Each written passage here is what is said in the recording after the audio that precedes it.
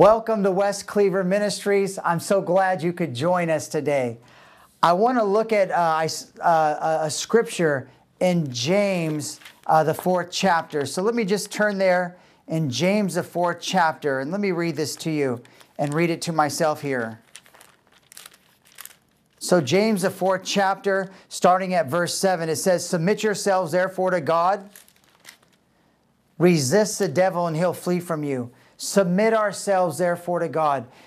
Then there's something we have to do is we have to resist the devil. I want to go back here right into the very beginning with Adam and Eve. And I kind of want to look at what happened there and how God restored all of our redemptive rights in Christ Jesus. Man has been given a free will from the very beginning. God gave Adam and Eve a free will, just like He's given each one of us today. They had the power to choose between obeying and disobeying God, just like we do. Mankind was given a free will, a free choice in the beginning, just like we have today. But let me just throw in a side note here. The Bible says that God sets before us life and death, blessings and cursing. And the Bible says that He tells us which way. He says, choose life, that you may live in your descendants. Amen. God's will was for man and woman to have authority and dominion upon this earth. Remember that first scripture we opened with, submit yourselves therefore to God.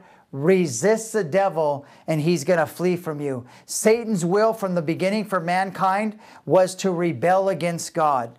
Because that's exactly what he did in the very beginning, is he rebelled against God. We're going to look at that in a minute. Adam and Eve had a choice to make. They had a will to exercise, and they aligned their will when God says, hey, you can eat from any tree of the garden, but of the tree which is in the midst of the garden you shall not eat, because the day that you eat you shall surely die. Satan hated Adam and Eve because they were created in God's image. Let me help you. He hates us today too, because we're still created in God's image. At the moment of their creation, they were given everything he tried to get. Remember, Satan tried to get before his fall. Look at this. Remember, Satan said, I will ascend up like the Most High. Isaiah 14:13 says this, thou hast said in your heart, this is talking about Satan or Lucifer, I will ascend into the heavens. I will exalt my throne above the stars of God. I will sit also upon the mountain of the congregation in the sides of the north. That's what he said. And it says, as he said that, and then the very next verse 14, he says, I'll ascend above the heights of the clouds. I will ascend above the Most High. The Bible says when that happened, he fell like lightning. You know how fast lightning is. It's faster than sound. It's just the speed of light. He fell from lightning out of that place, or his original place. So God created us. When He recreated the earth, He created Adam and Eve. They look like God. They talk like God. They walk like God. And they were to rule and reign on the earth. And that's exactly what they were called to do. And the Bible says, and have dominion over the earth and over the plants and over the sea and over all that God created. Genesis 3:1-6, when Adam and Eve disobeyed God and ate from the fruit, God's nature left them. They had been clothed in light, the light and the nature of God. And they were naked in that very beginning. They both stopped following God's word, followed their own natural senses. They were deceived and started listening to the voice of the enemy, or Satan, we can say. Satan had deceived them, and mankind was stripped of their covering, their dominion, and their authority. We all know that story. Satan stole from Adam and Eve their titles, and now he has the title ruler of the world, or prince of the world.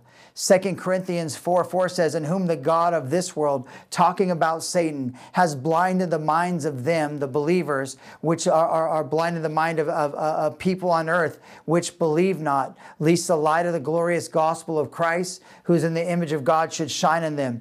People created, Now, I'm just talking about the general population today. People created to rule over this planet that God had set up in the very beginning. He created everything. He set everything in the garden. He said, everything's yours. God every day met with Adam and in the cool of the day and talked with him. And they had fellowship one with another. The very people that God created to rule over the planet, sickness and disease came in.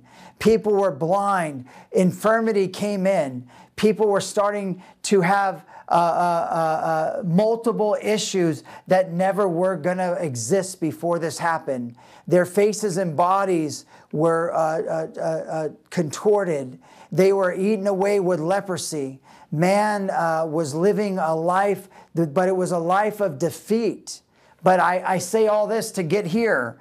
Then God sent his son. And I almost hear this like the Rocky song. Then it comes, we see all of that. And then we see dun, da, da, dun, da, da, dun, da, da, dun. And God has a plan to send his son. You know the scripture that God so loved the world, he gave his son, that whoever believes in Jesus shall never perish, but shall have eternal life. We know that. And Jesus came, the Bible says in Acts 10:38, to destroy the works of the devil. And now the Bible says that we've been born again with the same spirit that raised Jesus from the dead. The life of God is inside of every believer. And how he stripped us of our dominion, it's not stripped from us anymore. We have dominion. We've been reconciled unto God. And God says in Luke 10:9, he's given us authority to trample over demons and scorpions and serpents and all the work of the enemy. The Bible says in Mark, he's given us authority over the things in the earth. He's given us the word of God that lives and abides forever. Matthew 28:18 says,